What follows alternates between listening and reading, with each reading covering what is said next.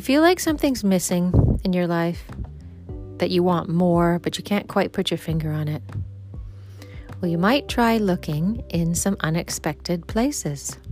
Hi, I'm Lisa M.K. Ling. Welcome to One Small Thing. So if you've been listening to this podcast, you'll know that my son moved to Hawaii almost 3 weeks ago, actually. And we've been talking to him pretty much every day. We didn't hear from him for the first few days because he was just so incredibly excited. And in those 3 days, he went skydiving,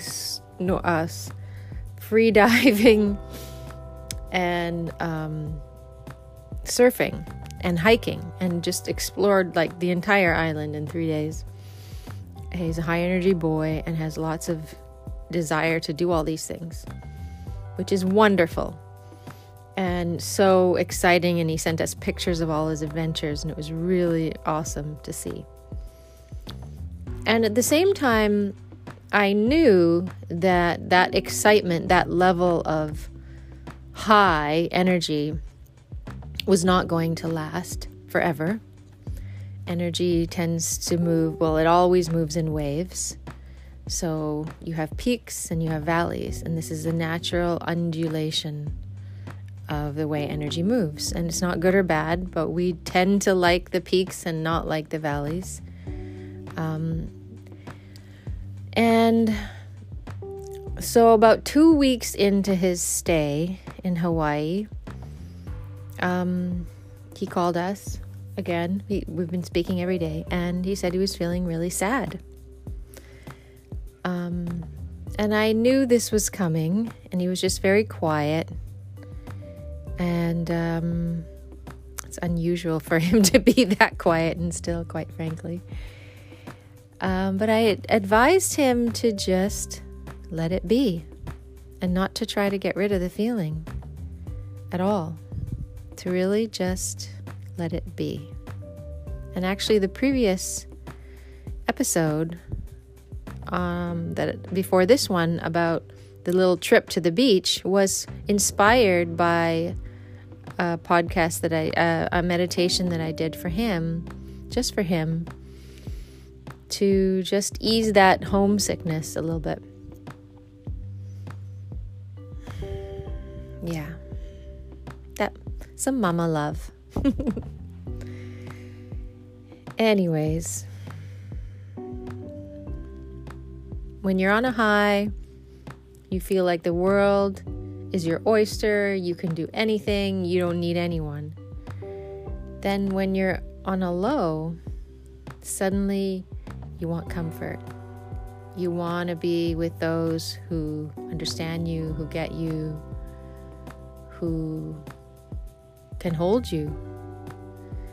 And the thing is that I told Bodhi is that he is no longer at home, and he now has to carry the energy that he wants to have. And I'll say that again, because that's something one of my teachers taught me when I moved from Vancouver to Washington, D.C. It's like he said, the training wheels are coming off, Lisa. You're the only one who can carry the energy that you want to have. I was like, okay. And I kept looking for other people to do that. I kept looking to find friends or colleagues or family members who could do that for me, who had that vibe that I wanted. I bought programs and courses and just was constantly looking for that. And the one place I looked last was inside myself. And that is really where you end up finding all the answers, actually. So, and it's an unexpected place to look. We don't look there. We look in the outside world for all the answers, ways to feel better, get busy doing something, get distracted, get on with it. But actually there's a great power in just letting things be sometime and letting yourself feel whatever it is you're feeling. So that's what I advised Bodhi to do when he was feeling low. Then the next day he said he's feeling a lot better. And a couple days later, he's now, like today, he's contacted us and let us know that he now wants to get into these like other sports like skydiving and kite surfing. And he's already gone on a freediving course. He has got a surfboard, a bike that he borrowed. So there's no shortage of things to do there. And he wants to add 2 more things. And my husband and I were just kind of like, are you sure that's a good idea?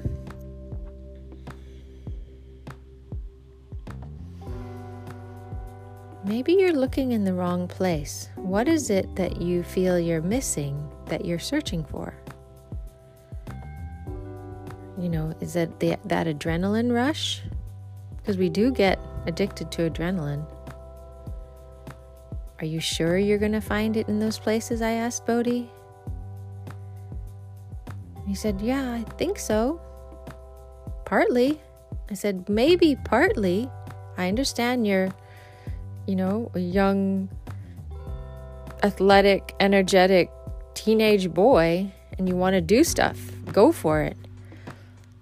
But to spread yourself so thin across so many different activities, what about going deeper into a few of them? And, sometimes you can have an incredible experience without any equipment at all. Like my favorite piece of ocean equipment isn't a surfboard or a foil or a kite surf board and kite or a paddle board or anything. It's just my wetsuit. So, because normally this is up in Canada, the water's a little bit cold, and I love my wetsuit because it allows me to be in the water without being cold and have a little bit of buoyancy and just feel what it feels like to move in and out of the water and be like a fish and play with the water and float on the water and dive down into the water and be in that underwater world. And there's actually no other equipment that I need in order to be totally happy in the water. So there's all these things you can do, yes. And I'm not saying you shouldn't do them, but there's also going deep within simple things that can bring tremendous joy, that can bring tremendous contentment, satisfaction, and amazing experience. He doesn't have to dive down 100 feet in order to feel like it's a successful free dive. You can just go down 10 feet or 20 feet and just hang out on the ocean floor and be with the fish and see what's going on down there. It's not, he came back from his first free dive and he was a bit disappointed because he only went down 60 feet and his friend went down 100 feet. And I thought, that's messed up. You just had this incredible experience.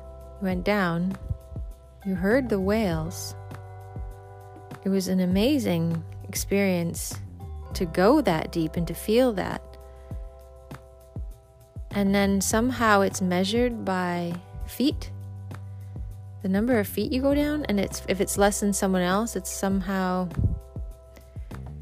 less than.